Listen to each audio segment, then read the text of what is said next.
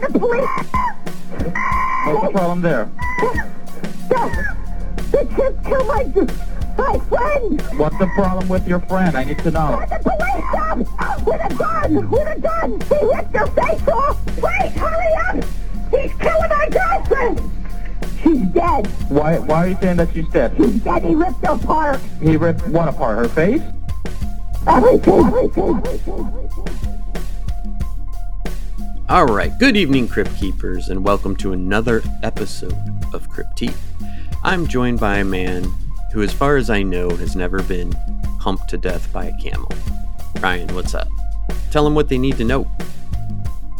While I've got your attention, take a second to click the share button and put us out there on Facebook or your favorite social media site if you're not into what the Zucks got going on.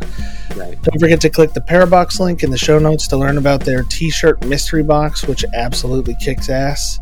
We've also got TikToks up at @cryptique_podcast, and check out my other podcast, Movie Howl, and send case suggestions for us here at cryptiquepodcast@gmail.com. Perfect. So tonight we are discussing good pets gone bad. And generally this is going to be exotic pets. So we're not talking about standard breed dog that bites its owner or anything like that. These are tragic, and they're usually happen to people that should not have these pets. So, do you want to start us off with Terry Vance Garner? Sure. Animals were his life, said Michael Garner after his brother Terry was eaten by pigs. In October 2012, a 69-year-old farmer in Oregon named Terry Vance Garner disappeared after he left to feed his roughly 700-pound pigs. Hours later, his family members made a horrifying discovery: Garner's dentures and parts of his body inside the pig pen. Garner's brother Michael told The Independent that Garner was a good-hearted guy and animals were his life. Unfortunately, they ended his life as well. It was possible that Garner had suffered a heart attack while feeding the pigs, but at the time, county investigators described the situation as so doggone weird that they had to examine every possibility, including the possibility that Garner's pigs intentionally knocked him over so they could devour him. A small ranch on a state highway by the Coquille River near Riverton is now a crime scene. 70-year-old Terry Garner was last seen last Wednesday heading out to feed his hogs. After a few hours, a family member went out to check on Garner only to find his dentures in his hog enclosure. After further investigation, it was determined that parts of Garner's body were all over the enclosure and that Garner's hogs had actually begun to eat Garner's body. In fact, one of the pigs had bitten Garner previously.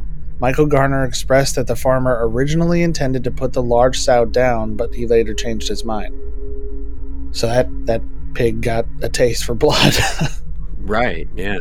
John Killefer, head of the Animal and Rangeland Sciences Department at Oregon State University at the time, explained that domestic pigs typically aren't as hostile as feral pigs, but offered a reminder that there is some degree of danger associated with any animal. It should also be noted that in contrast to most other farm animals like cows, horses, and chickens, pigs are omnivorous, and apparently sometimes that includes fresh human meat. Unfortunately, investigators were never able to determine if Terry Vance Garner died of a medical condition or if, in the end, his beloved farm animals really did commit a heinously Orwellian act of violence. As a kid, my uncle had a pig pen, and, I was probably like 6 or 7, something like that, and my uncle was like, oh yeah, they're pigs, you can go in and play with them.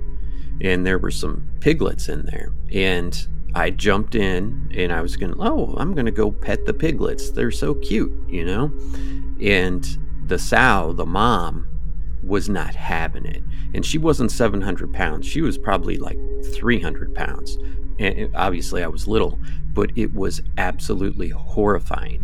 First of all, I didn't realize I was going to be running around in just mud and pig shit for the most part. And this pig, who was giant to me, was chasing me around, and it was horrifying. People think of pigs as like totally innocent and cute little chubby things that, you can pet. People have like Vietnamese potbelly pigs as pets and stuff like that. But wild hogs are horrific. They are tough as shit. I saw an interview with a guy who was attacked by one and basically lost the muscle on the lower half of his leg, like all of his calf muscle and everything. And he shot it 3 times with what he said was a .308. He says he hit it, but it just kept coming. And they are extremely aggressive. They will gang up on you. I mean, we've seen, what was it, Old Yeller, where the wild hogs came after the boy and Old Yeller saved him, but he was killed in the process. They're vicious. And there's no reason why a 700-pound pig couldn't easily nudge somebody over and trample them. If a 700-pound pig knocks you over and stands on top of you, you're fucked. Right. You know, unless you're, you know, the Liver King or something and can bench press it right off. Right. But anyway, what do you think? Have you ever heard of any scary stories with, you know, pigs gone wild? Not pigs eating people who are alive. Mm-hmm. You know, there are movies where, you know, they feed people to pigs, which is apparently a real thing. I didn't really know about it. I have a friend that I went to college with who wound up working as a chemist. I forget where exactly, but one of the things she was supposed to do was she would break apart like pig bones. Mm-hmm. She's the pig bone breaking scientist.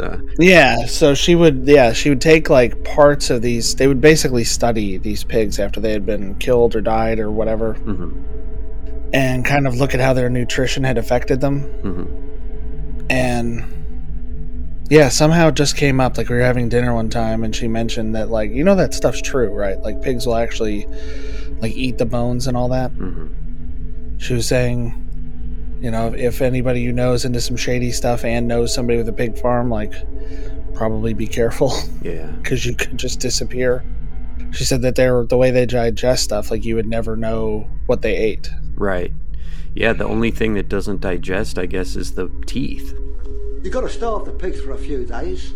Then the sight of a chopped up body will look like curry to a pisshead. They will go through a body that weighs 200 pounds in about 8 minutes.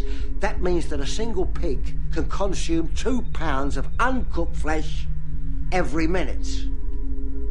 Hence the expression, as greedy as a pig. But let's step it up. So, pigs, you know, generally can be friendly, and they're extremely smart. That's another thing that people don't take into account, I guess. Pigs are extremely smart. They can actually, like, formulate a plan, like, hey, once this guy comes back in here, I'm hungry, I'm going to knock him down and eat him.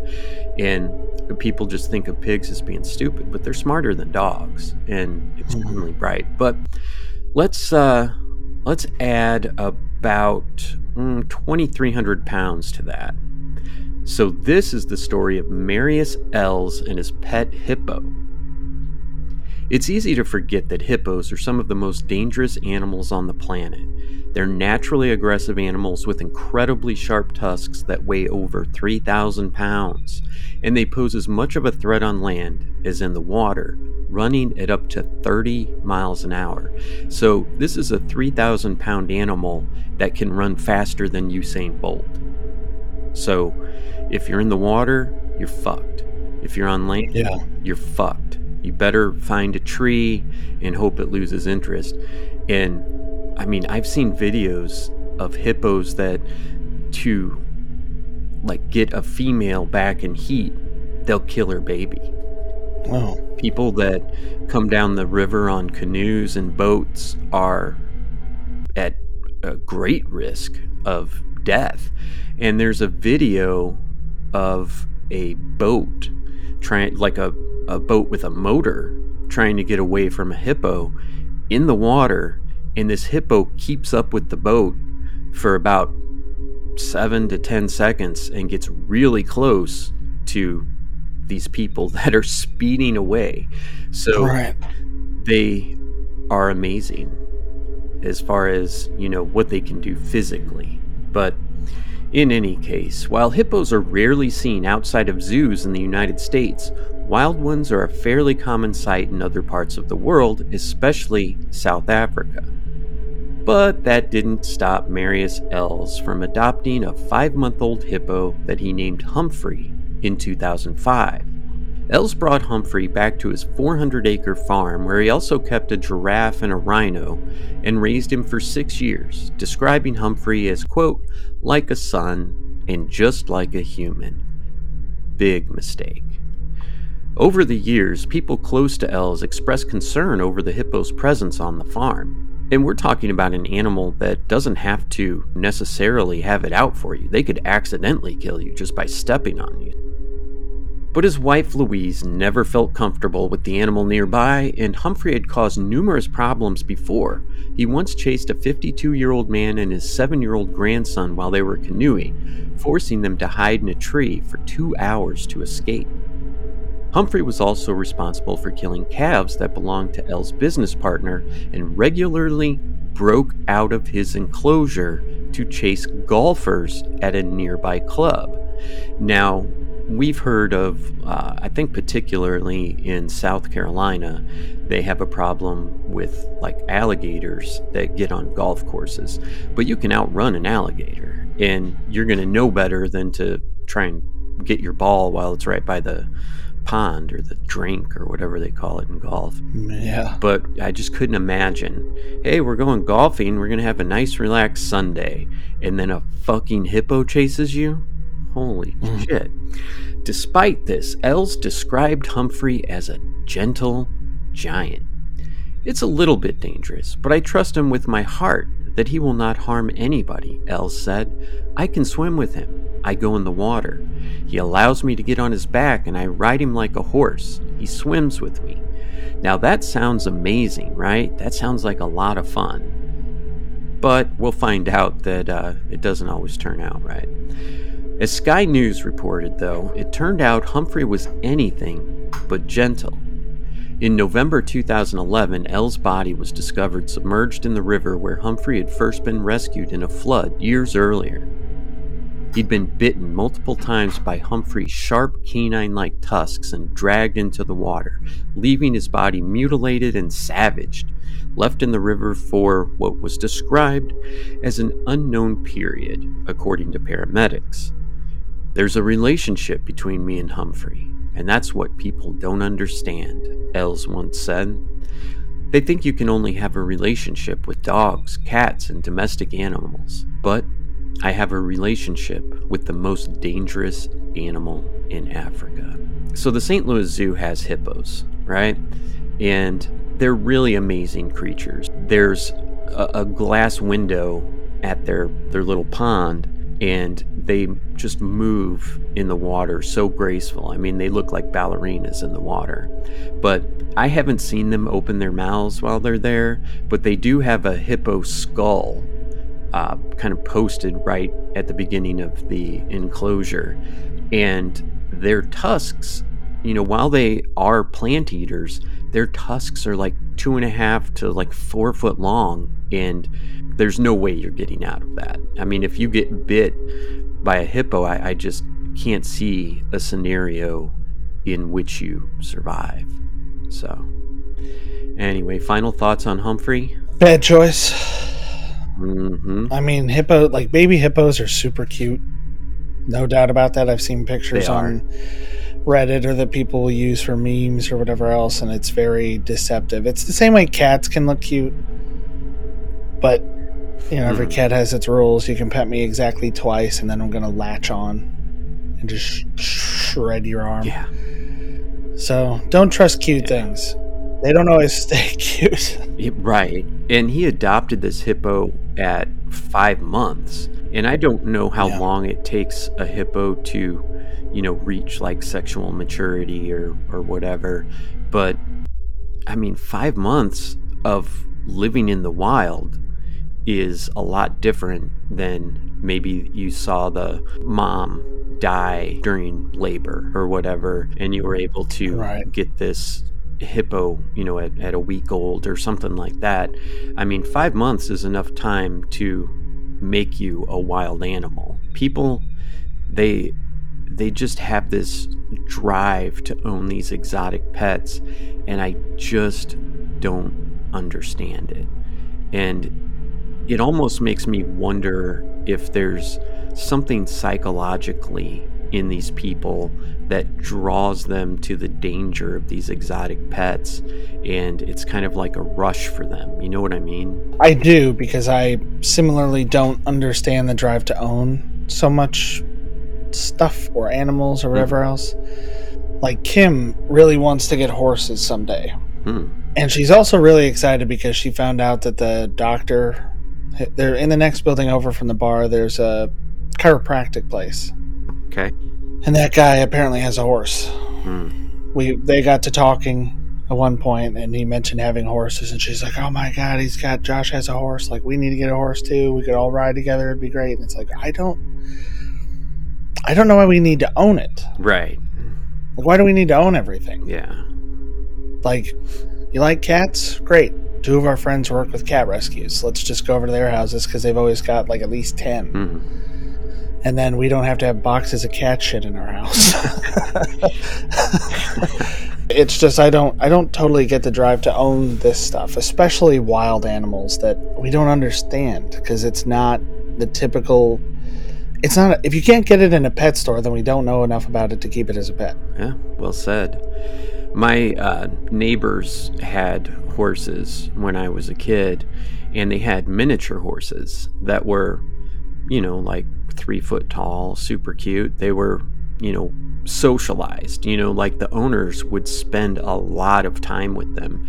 And I think that makes a big difference too, because it's one thing to just, have a horse and you just keep it in a, fenced in area. It's got a barn, you feed it, you water it, you brush it or whatever. But it takes a commitment, a daily commitment of a couple hours. You have to go out every morning. It's a lot different than pouring a bowl of food for your dog. And they just cost so much money to keep that it's just not doable for most people. So, when Cryptique passes Joe Rogan, then yeah, go ahead and get some horses. But they let me, take their miniature horses out. They had like a wagon that, you could hook them up to. But one time they had an Appaloosa and a Thoroughbred, and they were going to let me ride a horse, and they're like, "Well, which one do you want to ride?" And the Appaloosa was, a lot smaller than the Thoroughbred, and I forget what her name was, but so I hopped on, and the owner's like, "All you got to do is just click your tongue, and they'll start going." And she was going to walk alongside me, holding on to the bridle or whatever, the reins, and keeping control. So I clicked, and the horse just took off full speed. And I mean, I was probably 10. I was freaked out, and I was afraid, because I had no training, that if I pulled back on the reins, that the horse would stop and go up on its back legs and buck me off. And eventually it just got tired, or the anxiety ran or whatever, and it just slowed down and stopped, and she was able to catch up. It's pretty scary. But anyway, we digress. Tell us about Teddy. Keepers of exotic animals usually have separate areas of cages to keep the animals in while they clean. Kellyanne Walls and her husband Michael had a hilltop menagerie near Allentown, Pennsylvania, where they kept numerous wild animals, including an African lion, a cougar, a jaguar, or a jaguar, depending on what part of the world you're in and what accent you use, a tiger, a leopard, and 2 servals, which that's that kind of Egyptian-looking one with the really tall ears, right? It's not a lynx, but it does have those big tufts of hair. Right. A similar-looking thing. Yeah. But of all the dangerous animals they kept, the most beloved was their black bear, Teddy. Teddy also proved to be the most deadly. On October 5th, 2009, the Seattle Times reported that Kellyanne Walls' body had been found inside Teddy's cage, not far away from Teddy's own dead body. So there's a twist. The Waltzes had raised Teddy for 9 years, from cubhood to adulthood, at their home, and kept him in a 15 by 15 foot steel and concrete cage. If you love an animal, let them be that animal. I mean, how would you feel if, like, aliens came down and saw us as animals, and they're like, "Oh, I really like person A," right? They're so cute and friendly, I really care about them. I'm going to take them and put them in a fucking jail cell. You know, if you love something, you want it to be free and have its own life. And I can't think of any, mammal that should just be kept in a cage all the time. I don't have a problem with zoos because I believe that they're animal ambassadors and they can teach kids, like for me with the hippo. I'd never cared about hippos at all, but then I saw them and I was like, wow, they really are beautiful in the water. But just to take an animal and be like, I'm just going to keep it in a cage because I love bears and I love this bear, it's backwards thinking. I agree with that, and that kind of goes back to what we just talked about with not, like, why do you have to own it? You have, like, Planet Earth and documentaries like that, or YouTube where you can watch videos of these animals, or zoos. Like, there's no reason to need one in its cage, like in your backyard. That just, to me, doesn't make much sense. Right. They had reportedly never had an incident with an animal before and generally handled their pets safely, tossing food into one end of the cage while they cleaned to keep the animals at bay. Kellyanne Waltz was cleaning Teddy's cage the day he turned on her. She's done it 1,000 times, says Waltz's friend and neighbor Scott Castone. And on 1001, something happened. Castone's children saw the 350-pound bear attack Waltz from their home, about a football field's length away from the Waltzes, and began screaming for help. Waltz's licenses had lapsed, but the Game Commission noted that this was simply a technicality, and prior inspections of the property found no problems. By the time Scott Castone arrived at his neighbor's property with his handgun, Kellyanne Waltz was dead, and Teddy was walking out of the cage. Castone opened fire. He got off of her to come out to me, Castone said. I did what anyone would do. It was pretty much self-defense. Tim Conway, a supervisor for the Pennsylvania Game Commission, said that most people who keep wild animals generally have 2-section cages so they can isolate the animal while cleaning. For some reason, Kellyanne Waltz neglected to do this. Why this woman chose to go in the same area that the bear was in is beyond me. It's a fatal mistake, he said. These things are not tame animals, they're wild animals. Yeah, I couldn't agree more. I wonder what this neighbor brought with him to put this bear down. I mean, I have seen bears take 12-gauge shotgun rounds to the face from a few feet away and keep charging. You would want a handgun or a semi-auto rifle because one round's not going to do it. I mean, if you have a 308 or 30-06 and you have perfect placement or something like that, sure. But I just wonder, like, if he had a Desert Eagle or something and just filled him up, because handguns usually don't really work against animals that are, 300, 400 pounds. And I don't know, man. It could have been just a 357. That's true. They probably would have done it, and that's a fairly common one. Okay, so say your neighbor gets a bear, a tiger, a cougar, and some other things. What are you buying to protect your family? A house somewhere else? Yeah, that's about it. Maybe a grenade or two. I mean... Yeah, rocket launcher. But yeah, I mean, if you are buying property, you're like, oh yeah, there's a ranch for sale out here. Make sure your neighbors aren't keeping tigers, Yeah. I mean... And black bears and stuff like that, yeah.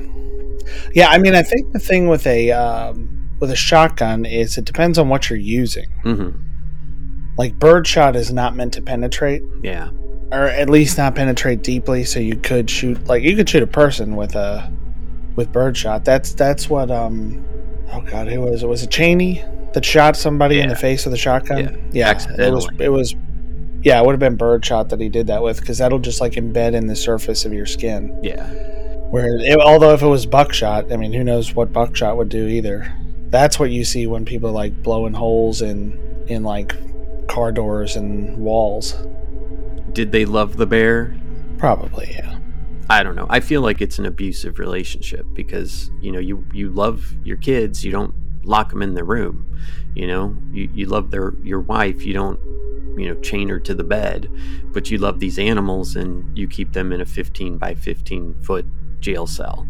So I actually had a roommate one time, and she said he's got a mountain lion. He's going to feed it. You want to go watch? And I remember, I mean, I was like 18, 19, and I'm like, no, I don't want to go watch a fucking wild animal kept in a 15-foot cage. I hope that he's the meal. Yeah. Let's get on with it. This is the gruesome death of a German exotic pet owner by a legion of creepy crawlies. Black widow spider venom is 15 times more potent than a cobra, but they're so tiny that the bites aren't often fatal because, they don't get to inject a lot of venom.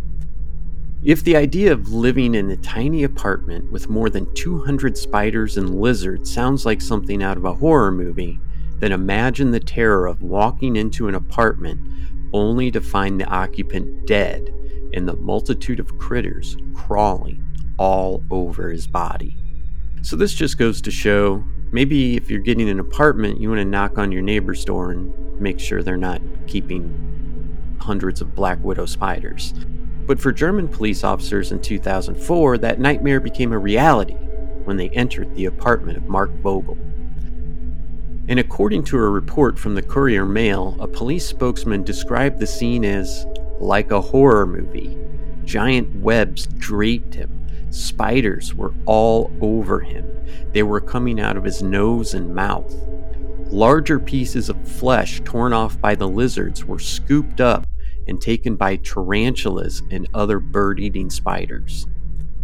Vogel was reportedly described as a recluse, never inviting anyone to his small apartment, perhaps understandably, as police likened it to a cross between a botanical garden and the butterfly breeding ground from The Silence of the Lambs.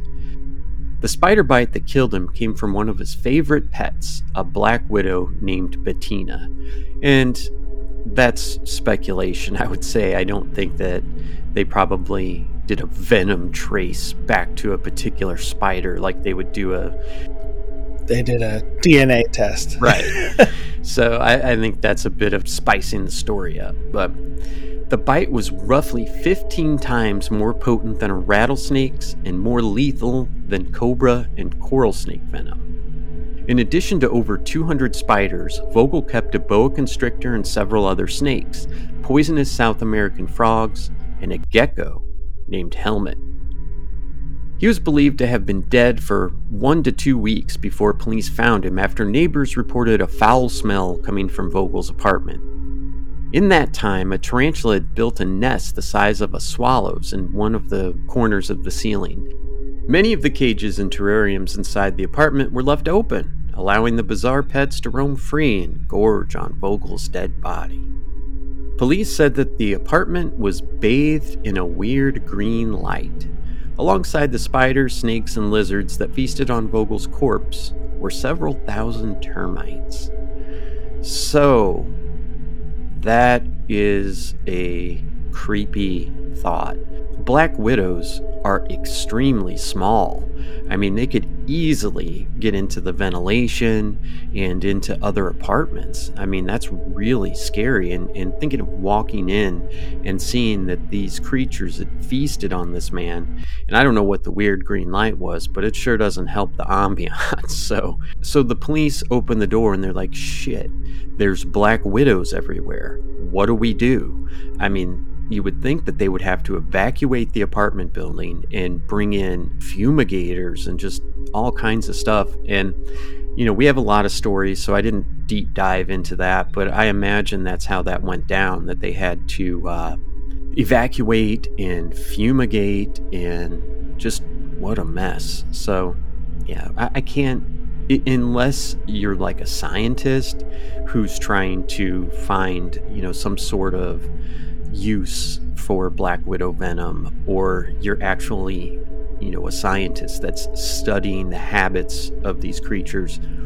Why would you own black widows? I mean, it makes no sense. I don't know what you would feed them. I mean, termites maybe? You drop a termite in there and that's where the termites came from? I don't know. Yeah, I don't know what you feed black widows. I'm just imagining being a cop Right. getting that call, like hearing that over the radio, like, hey, we have a report of a foul smell. Nobody's answering in this apartment. So you're like, oh, God. Yeah. I know what I'm about to walk into. And then you walk into it and you're like, oh, no, I did not know what I was walking into. This is so much worse. Why is it green in here? I don't understand. Right. In any case, we're moving on, and I put this one in the middle, and this is one of the most horrific incidents I have ever heard of. So why don't you tell us about Travis the Chimp? So Travis the Chimp, whether you know it or not, you've heard of it. Like, whether you're consciously aware of the name, you've heard this story. Right. Up until February 16th, 2009, a chimpanzee known as Travis had been like a child to Sandra Harold. Even more so after the passing of her daughter in 2000 and her husband in 2005. But the two sudden losses sent both Sandra and Travis into a years-long depression, and the chimp's behavior grew increasingly erratic. Once in 2003, Travis escaped from Sandra and Jerome Harold's car and ran loose for several hours. Unfortunately, Travis's erratic behavior only continued from there, and his isolation and the codependence he and Sandra formed ultimately led Travis to a breaking point. After a weekend getaway with her good friend Charla Nash, Sandra returned to the home occupied only by her and Travis, who was by this point severely overweight and spending most of his time eating or watching television. I feel personally attacked. While Sandra was tidying up, Travis stole her keys and ran out of the house. In a panic, Sandra called Charla and asked her to come and help lure Travis back inside. When Charla arrived, she tried to get Travis back into the home by coaxing him with his favorite toy, a Tickle Me Elmo doll. But something inside Travis snapped. Send the police! What's the problem there?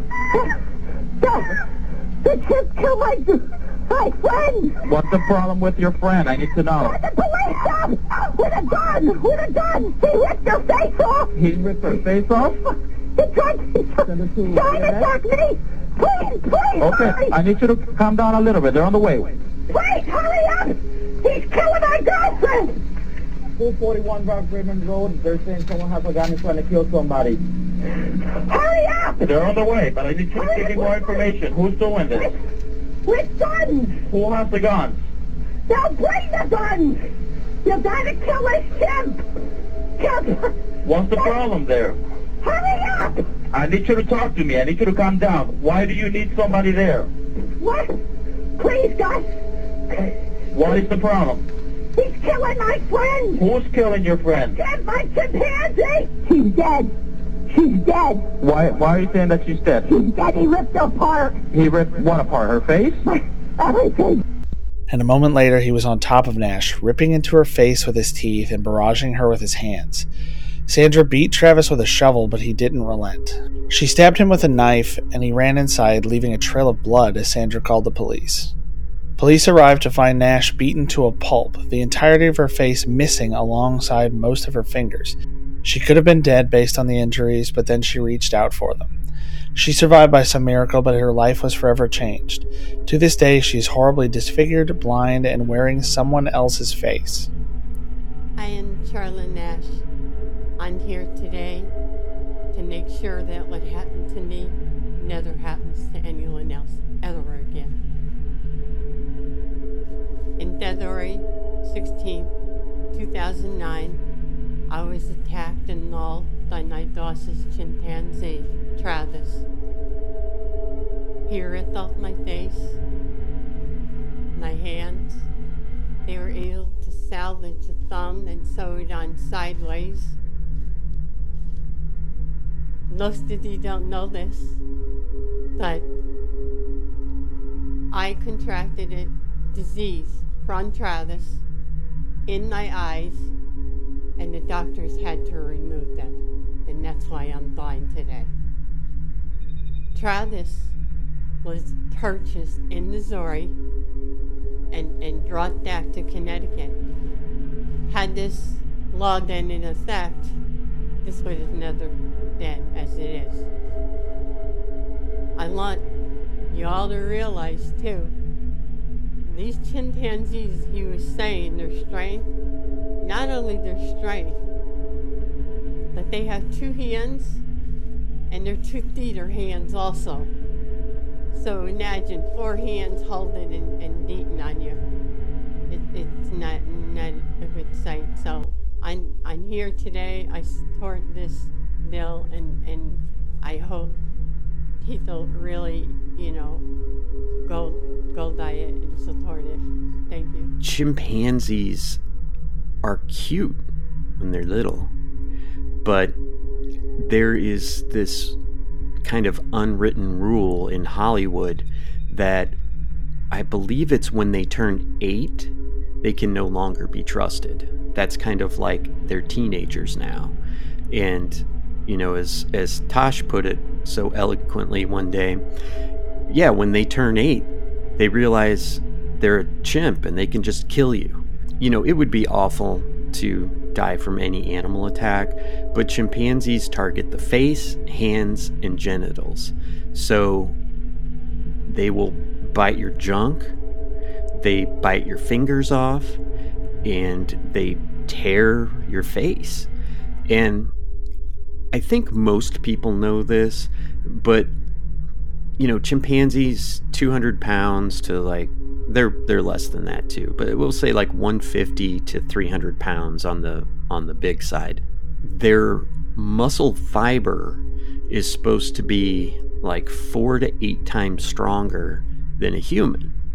So if you see somebody like The Rock or John Cena and their strength is compared to a 300-pound chimp, the chimp is going to be much, much stronger for its size.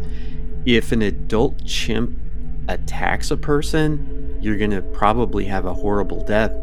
And it's a miracle that Sharla survived, but I was going to put a picture of her in the cover art, and it was just unseeable. I mean, right, a little too rough. It's just gruesome.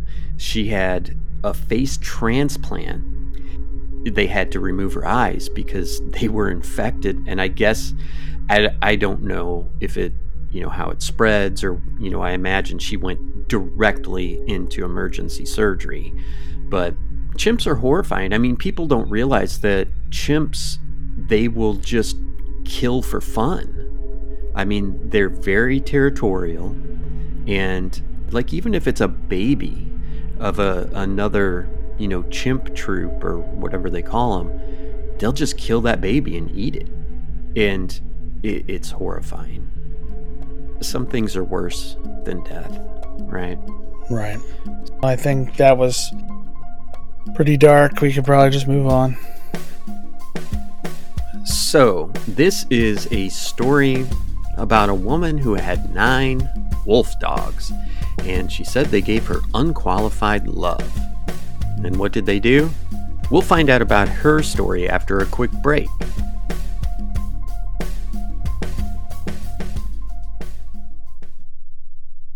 Hey Crypt Keepers, I want to tell you about our exciting new affiliation with Parabox. Parabox is a t-shirt subscription box with a twist. Each month you will receive a new paranormal soft style tee and info card about that month's theme. The shirt and card will contain clues to finding a hidden password for use on their website. You'll also find clues to next month's theme. Correct entries get entered in a raffle for free gear. The shirts are unique.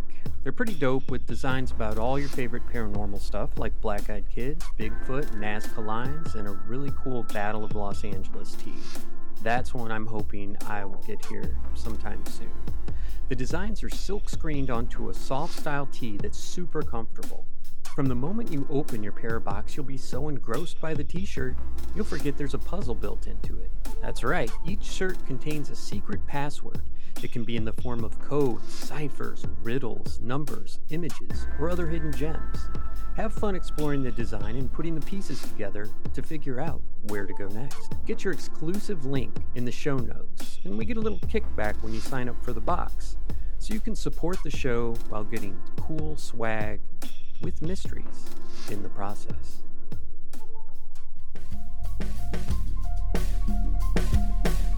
Welcome back, Crypt Keepers. In May 2012, a woman in Salem, Pennsylvania, it seems like I know Missouri has like no laws. Like you could keep a fucking Sasquatch in a cage if you caught one, but it seems like Pennsylvania has some issues too. So a woman in Salem, Pennsylvania named Sandra Piovison was found dead after bleeding to death inside an electrified pen that she used to contain 8 of her 9 hybrid wolf dogs. Because it's not enough to have a dog, they have to have some wolf in them. Her autopsy confirmed the unthinkable to be true. She had not died of natural causes. Her pets attacked and mauled her until she bled out, according to the Pittsburgh Post-Gazette. This breed of hybrid wolves, or hybrid dogs, or hybrid wolf dogs, depending on who's talking, got its start by breeding wolves with dogs like Alaskan Malamutes, German Shepherds, and Siberian Huskies.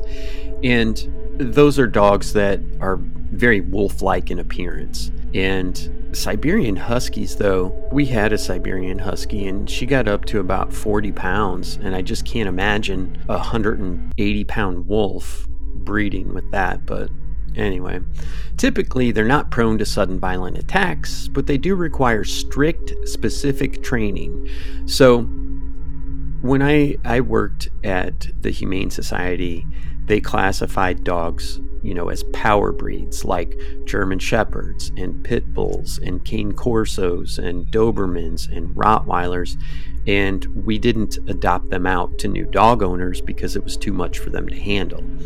And there's dogs like the Cane Corso and the South African Mastiff and the Tibetan Mastiff that are full dogs, but they are so powerful and so commanding in their presence that it takes a special kind of person to own one of those kind of dogs. Someone that is willing to, when they get it as a puppy, to take it everywhere with them and meet people all over the place, and to play with little kids and to play with adults, and it's quite a responsibility.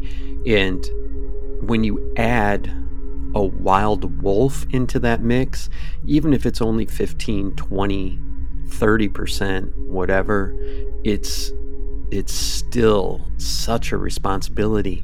And I don't understand why you would want 9. Just think, if you had 9 dogs, you had 9 poodles, where would your time go? I mean, you would have to spend time with each one of those dogs. They would fight for your affection.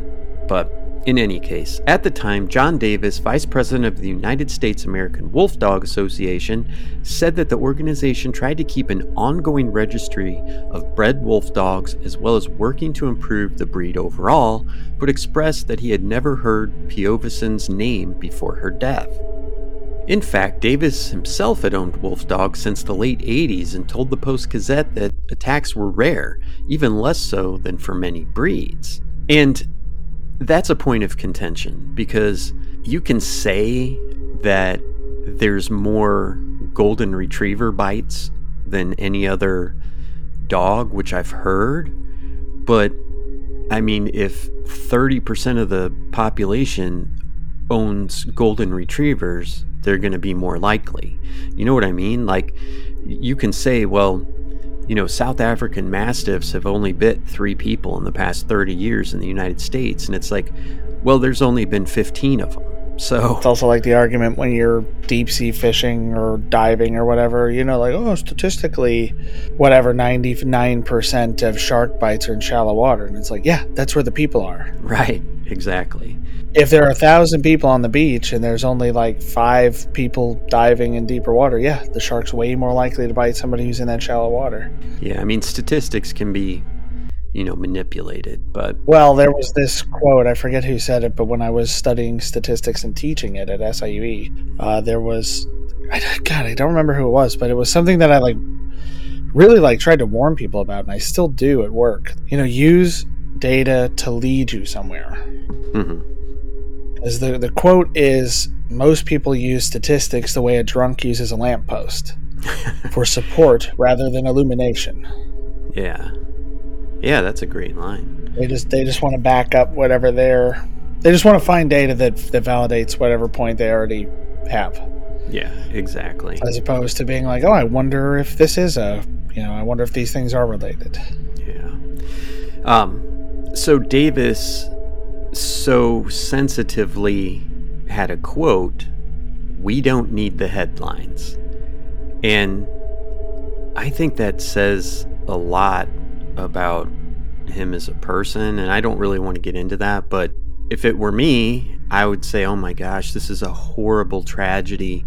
You know, we have to work harder to make sure things like this don't happen, and my thoughts and prayers go out to her family. But he just dropped it.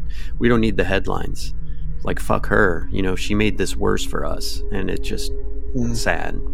Hybrid wolf dogs don't fear humans like wild wolves do, which makes attacks from them more likely. A humane agent from Westmoreland County, Elaine Gower, told Trib Live that hybrid wolves pose a greater threat to humans than wild wolves. I mean, it's Triblive, but if you're going to look up Trib Live, you might want to do it with DuckDuckGo so it doesn't keep track of what websites you end up in. But in any case, 2 years prior to the attack on Pyovicin, one of her hybrid wolf dogs attacked a friend of hers, but that friend never filed an official complaint. We were all scared that someday, somehow, those wolves would escape that pen and hurt some child or someone, Gower said. The 8 dogs who lived in the pen were euthanized afterwards, as it was unclear which of them had attacked Pyovicin. The 9th, Spirit, lived inside the house along with 2 Rottweilers and was taken to a nearby animal shelter. Ultimately, no one was ever able to determine what may have caused the hybrid wolves to attack. Perhaps Pyovicin tried to break up a fight, or one of the wolf dogs tried to establish dominance in the pack, but without anyone else there to witness the attack, the truth will remain a mystery. Again, wild animals. Let wolves be wild. The wolf species has gifted us dogs. They gave that to us. That's where dogs came from. Let the wolves be wild and accept their gift of these domesticated dogs that we have.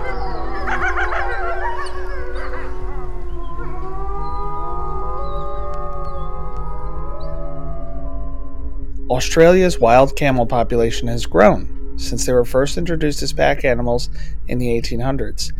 For Pam Weaver's 60th birthday in 2007, her husband Noel got her a camel to keep as a pet. Halfway to her 61st birthday, Pam Weaver was killed by her pet camel. Weaver was discovered by her husband and daughter at the family's sheep and cattle ranch near Mitchell, Australia, Metro reported. Weaver's daughter was in the middle of cooking dinner. A fresh cup of tea sat out on the table when she ran out to the backyard to find that the 330-pound camel had knocked her mother to the ground and apparently attempted to mate with her, ultimately crushing her beneath its weight. She had one definite footprint on the side of her face and another on her arm. Detective Craig Gregory, who was present at the scene, said, "I would say it had probably been playing, or it may even be a sexual sort of thing." Camel expert Chris Hill, however, said that he... Camel expert. That's a thing? Anyway, said awesome. He had no doubts the camel's behavior was sexual. Yeah, I didn't know you could be a camel expert. That wasn't even an option when I went to college. In fact, the 10-month-old camel had been displaying erratic behavior for some time before the incident, reportedly attempting to straddle other animals, including the family's pet goat, according to the Courier Mail. It had been a bit of a habit with a goat, knocking it over and sort of straddling it and laying on top of it, Gregory said. It's been chased off the goat a few times. Pam Weaver evidently had a love of exotic pets. For her birthday, her family had considered buying her a llama or alpaca, but they found that the animals were too expensive. Australia has a fairly large wild camel population which has grown since they were introduced into the country in the 1800s, as we said, which made the camel a lot more affordable as a pet. He'll also explain that young camels aren't aggressive creatures, but they also aren't necessarily pets and could be dangerous if treated as such. It was only young and it had been hand-reared, Gregory said. It drinks out of a bottle and eats out of your hand. Yeah, I mean, that's a rough way to go. And if we're talking about a 330-pound camel, that's a pretty small camel. I mean, when you look at, and I know there's different breeds of camel, but when you look at, an average camel, you think of more like 800 pounds, like the size of a small horse, not a 330 pounds. If she hadn't died, it would be hilarious, right? Like you got camel raped. But, since she passed away, it goes to show that even animals, like you go to places where you can feed camels and sometimes they just spit in your face. same as llamas. I have been to an alpaca farm and got to go in and, meet all the alpacas, and they are awesome. They're really cool animals, but that's neither here nor there. In 2009, Jaron Hare and Charles Darnell were living together with Hare's 2-year-old daughter and the family's pet, a severely underweight Burmese python named Gypsy, who lived in a cage over which a quilt was thrown as a lid. Per ABC News, Gypsy should have weighed around 150 pounds. At the time, the 9-foot albino snake weighed 13 pounds and hadn't been fed for a month. And during hold on just a second. I just wanted to mention that I looked up pictures because I thought 13 pounds was a misprint. I thought maybe it was supposed to be 130 pounds. But, this snake looked like a garden hose. There was not much to it. So, go ahead. During Hare and Darnell's trial, a medical examiner testified that Gypsy was trying to eat their daughter, Cheyenne, when it strangled her. During Hare and Darnell's trial, a medical examiner testified that Gypsy was trying to eat their daughter, Cheyenne, when it strangled her. Officially, they were charged with third-degree murder, manslaughter, and child neglect.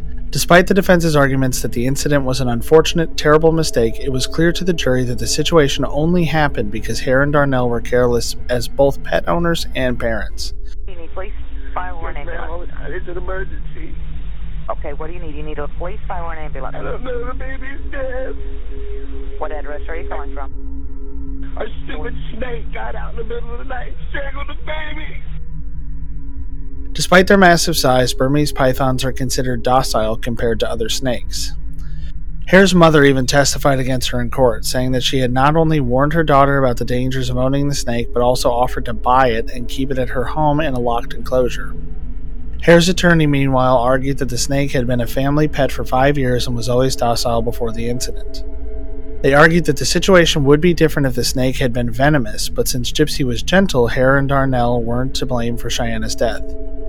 Darnell's attorney argued that the only thing the couple was guilty of was having a stupid pet. The snake is not at fault in this case. It's a wild animal, Assistant State Attorney Pete Magrino told the jury. The responsibility for the death of that child is those defendants right there. And as terrifying as stories like this can be, Magrino's arguments highlighted the most important factor. These are wild animals. Sometimes they just don't belong in your home. County jury has just found a couple guilty of third-degree murder, manslaughter, and the child abuse death of a 2-year-old strangled by a pet python. Yeah, it definitely made headlines around the country. The jury, in the end, did not buy the defense's contention that this was just a tragic accident by a python that was normally not aggressive. They find the Sumter County couple guilty on all 3 charges, and now the 2 could face some serious prison time. It took the jury less than 2 hours to reach the verdict. The foreperson says they carefully went over Florida law on each count and determined Hare and Darnell were guilty of third-degree murder, manslaughter, and child neglect. We feel extremely upset about having to make this decision, but we believe it was the correct one. I can't imagine a scenario where something that you care about is absolutely wasting away. This snake had no other options. It was not being fed, and they don't have the capacity to think, oh, this is, one of my owners. It's driven by hunger. So we covered the Donner Party, where people were driven to cannibalism by hunger. So why would you think a snake would be different? The old Indian story from Natural Born Killers, where a man found a rattlesnake that was dying and nursed it back to health. And when it was healthy, it bit him. And he said, well, I rescued you. I saved you. Why did you bite me? And the snake said, I'm a snake. And it's as simple as that. Obviously, their pet was not cared for. It would be different if it was 130 pounds. Because, okay, well, we need to feed it a little bit more. The snake was probably about to die and, was like, I've got to do something. I've got to find something. So, absolutely this is their fault. And I'm sure that they did not want this to happen. But you can't judge somebody's guilt or innocence based on what they wanted or what they thought. You have to base it on their actions. And their actions directly led to the death of their daughter. And I feel bad for them because they lost their daughter. And I feel really bad for them because it's their fault. And at some point, they're going to have to accept responsibility that their actions led to the death of their child. No, that was pretty deep. I think that's a good place to leave it. All right. Now, this one isn't so gruesome. So, this is about your boy Escobar's cocaine hippos. So, Pablo Escobar was kind of middle management for the Bushes and Clintons and their cocaine operation, and got super rich, right? So, a herd of up to 120 hippos whose ancestors were smuggled into Colombia by a drug lord are now running wild along the banks of the Magdalena River in Colombia. So, this person's actions directly led to an invasive herd of hippos that are now thriving in Colombia. Colombian authorities have decided to start a mass sterilization effort to deal with the animals shortly after a U.S. court declared the animals as people. I have no idea how this is possible that the U.S. can step in to Colombia and say, no, you can't sterilize these animals, they have rights. It's absolutely ridiculous, and it kind of illustrates the stupidity in some of our government operations. But the animals are the only hippos to live in the wild outside of Africa. The descendants of 4 hippos that Colombian cocaine drug lord Pablo Escobar smuggled into the country in the 1980s are now hurting the country's ecosystem. The hippos Escobar purchased first lived in his private zoo, but the pack was set free after his death in 1993, according to the BBC. Now, have you seen Ozark? I've watched a little bit of it. A lot. It's been recommended a lot, and I understand the basic premise of it. So, you're Escobar's lieutenant or capo or whatever, and these guys, they don't put up with failure. If they say, hey, this person has to die in this country and they're a senator or something, you just go do it. Or you die. Or worse, they just torture your family to death. But can you imagine, your boss, who is probably totally insane, he says, go get me some hippos, right? Like, what the fuck, dude? He's like, you have, my money at your disposal. Go take our cargo jet, fly to South Africa, capture some hippos, and bring them back. And you just have to do it. I mean, that's quite a task for, someone, regardless of your financial capabilities. But right. In any case, their descendants now roam free north of the city of Bogota along the River Magdalena and are considered the largest invasive species on Earth, according to the Washington Post. And I don't think that's debatable, unless there's elephants somewhere that were, smuggled into Antarctica. I don't think there's ever going to be a bigger invasive species, unless it comes from aliens or something. Biologists now estimate there could be as many as 120 hippos roaming the waterway, and fear that the population could quickly reach 1,000, given the fact that there are no yearly droughts in Colombia and the animals have no natural predators in their newfound home. And I don't think they have any natural predators anywhere.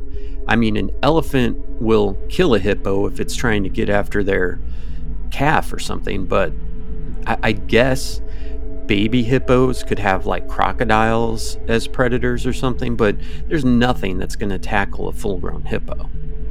It is obvious that we feel sorry for these animals, but as scientists, we need to be honest, Colombian biologist Natalie Castelblanco said, and she is the author of a study on the animal's impact on the country's ecosystem. Hippos are an invasive species in Colombia, and if we do not kill a part of their population now, the situation could be out of control in just 10 to 20 years. According to The Guardian, experts worry that the animal's presence will start to impact other large animals that live in the river, like the West Indian manatees and crocodiles. And I love manatees. I have swam with manatees. I have had a baby manatee come up and just like use its flippers to like wrap around my midsection and come up and just give me a kiss on my snorkel mask. It was amazing. And the ones in Florida, when they're full size, they're the size of a car. But if you've ever watched a documentary on hippos, they snap and they will bite your car, they'll bite your boat, they'll intentionally flip your canoe over just so they can kill you. These are animals, as illustrated in the earlier story, that are pure wild, and they will just kill shit. So one of the most beloved actions of the hippo is they mark their territory by pooping. And as the poop comes out, they use their tail to slap it around everywhere so everyone can smell their shit and know, hey, this is the hippo's river. But that's killing fish because it's not part of the ecosystem to have hippo poop in your river. And if you have upwards of 100 at some point shitting in the same spot every day, it's going to have an impact and start to, kill things because it's just not accounted for in the ecosystem. In Africa, every year, hippos kill about 500 people, making them the most dangerous animals on the planet, according to National Geographic. The Colombian hippos, jokingly referred to as Escobar's cocaine hippos, seem to be less aggressive than their African counterparts, since there have only been 2 documented incidents of the animals attacking people in the country so far. But if you don't know about this, and you're just, going on a canoe ride in the river in Colombia, you're going to think like, oh, I got to watch out for caiman, right? Black caiman get big and they can kill people. And then you come around a corner and there's a herd of hippos. That is like an insane moment in your life. I mean, that wouldn't be a whole lot different than coming around a corner and seeing Mokele and Mbembe there. I mean, it's just something that's so out of place, and it's just scary. And obviously nobody wants to kill the hippos, but you got to do what you got to do. And, it could ruin their whole ecosystem in that river if they don't. So, I like hippos, but it is what it is. This is a hippo-heavy episode. Mm-hmm. There's a lot of hippos. Just, who knew there was such a problem? I wonder what else was there that was let loose. We hear about the hippos because they're thriving, but are there tigers there now? Obviously, there's jaguars, but it'd be the same thing. Like you're in a tribe, right? And you have poison darts to kill monkeys with, and you're walking through the forest, and jaguars aren't super aggressive, but then it's like, oh shit. Is that a 700-pound Siberian tiger? Well, I'm definitely a meal for that. Luckily, I've got these poison darts. Oh, they're not going to do anything? But what else is out there? We have no idea. So, in any case, that's all I've got on cocaine hippos. I'm sure a lot of them could use the cocaine to lose a little weight, but that's neither here nor there. Do you want to tell us about Peter? Sure. And I'll also think about cocaine thin hippos. All right, go ahead. Since she was a child, Margaret Howell Lovett had a deep affection for animals. Her mother giving her a book about a talking cat when she was a little child is one of her first recollections. As a result, she developed a lifelong passion for animals and their communication systems. In the 1960s, she played a significant role in a NASA-funded investigation. Margaret Howell Lovett was able to train dolphins to speak English. But in the end, Lovett taught one dolphin in particular, Peter, and after everything was over, the dolphin ended his life. Lovett claims that the dolphin is coming of age. As they became close, Peter constantly touched various parts of Lovett's body, shoving her like an obsessed suitor. There's a video of this woman who's swimming with the dolphin, and the dolphin just will not keep his snout from between her legs. She's trying to swim away, snout to the vagina. She tries to dive down, snout to the vagina. She's trying to climb into the boat, snout to the vagina. And this dolphin is just, I mean, in I'm not saying that to try and be crude or funny. It could be that, she was menstruating and the dolphin was interested in, what was going on or whatever. But when you watch the video, I mean, it just is what it is. He's going for the pie. The lady garden. That's right. All right. Sorry. Go ahead. The experiment involved the two spending 6 days a week in solitude in a semi-aquatic location known as the Dolphin House. The living situation was selected to prevent outside interference. However, Lovett and Peter's chemistry gradually progressed to a sexual nature. In the Thought Catalog article, Lovett hinted that the dolphin likes to be close to her. When Peter started making advances, Lovett would send him downstairs to interact with the dolphins, but this proved too disruptive for the experiment. His arousals were inconsistent. Boing. I don't know what they mean by that. In other investigations, researchers were examining the effects of LSD at the same time as the dolphin experiment. This is the most 60s thing I've heard. Right, like they may as well have put birth control and ecstasy in the water. Right. Only a select group of scientists were granted permission to conduct drug experiments and administer the treatment to animals, including dolphins. A debate ensued as a result. It was commonly believed that Lovett was abusing Peter by injecting him with LSD. Despite the uproar, she steadfastly denied the allegations and kept a relationship with the dolphin. That connection of needing to be together changed into a relationship of actually enjoying being together, wanting to be together, and missing him when he wasn't around as the scientific world became more involved with LSD and less convinced.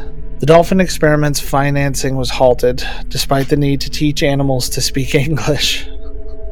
In Miami, Lovett and Peter were split up, and Peter was put in a smaller, dimly lit tank. As a result, Peter committed suicide.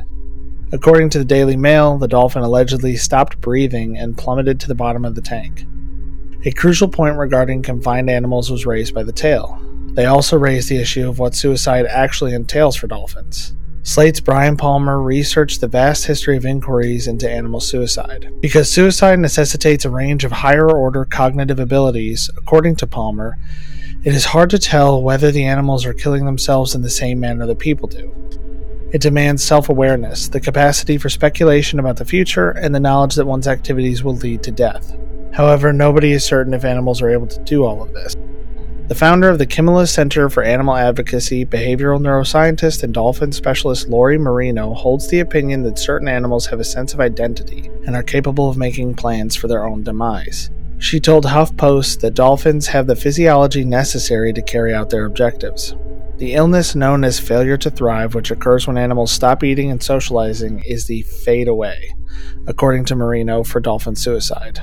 According to a marine mammologist with the Humane Society who spoke to PBS, failure to flourish brought on by the harsh conditions of confinement might be viewed as a kind of suicide. Like Peter, a dolphin may choose to end their lives in much more dramatic ways. Additionally, according to Marino, dolphins possess the physical capacity to purposely hold their breath until they pass away.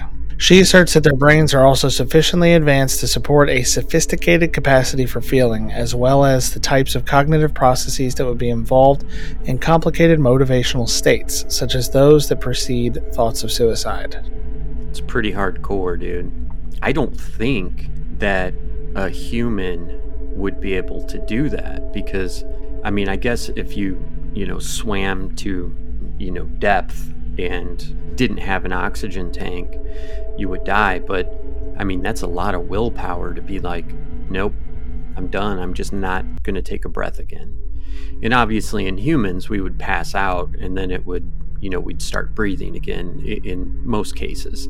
But I don't know. I hope that they feel guilt. Not the dolphins, the scientists. It's not Peter's fault.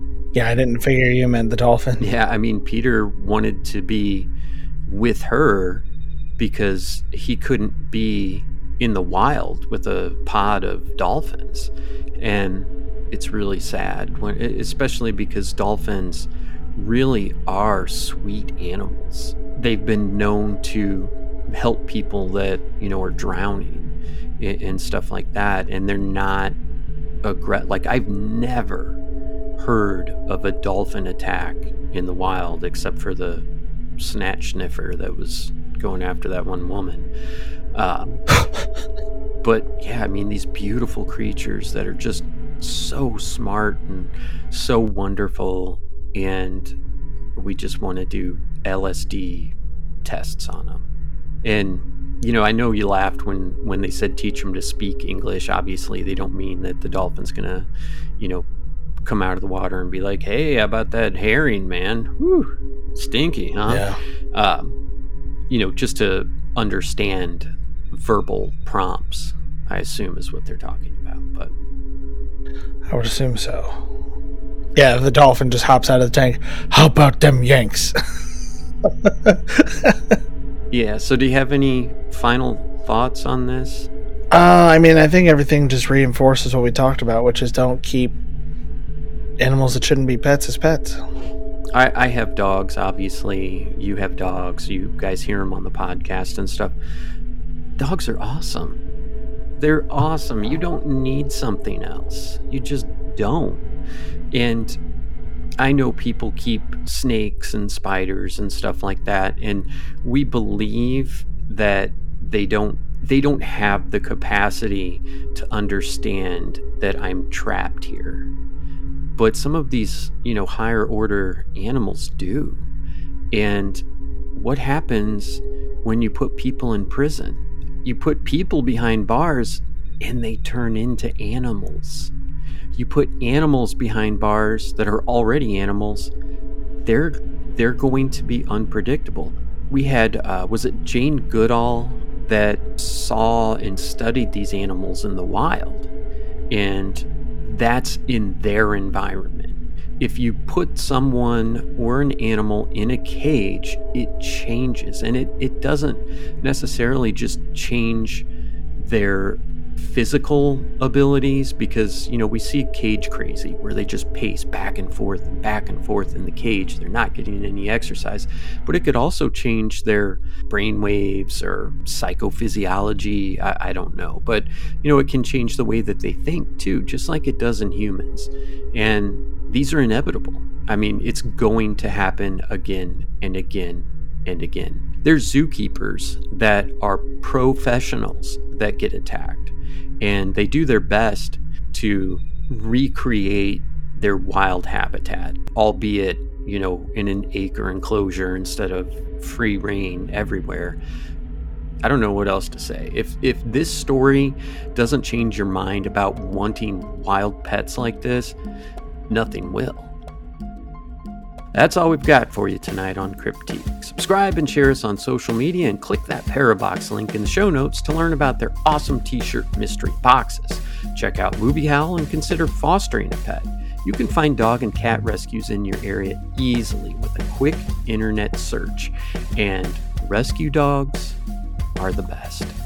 Stay tuned for the after party, where Ryan and I will talk about the tragic story of a feral child, Jeannie Wiley. So we're kind of going to go in the opposite direction. You try and make wild animals domesticated, we see what happens. But what happens when you take a human and treat them like an animal? Good evening, Crypt Keepers.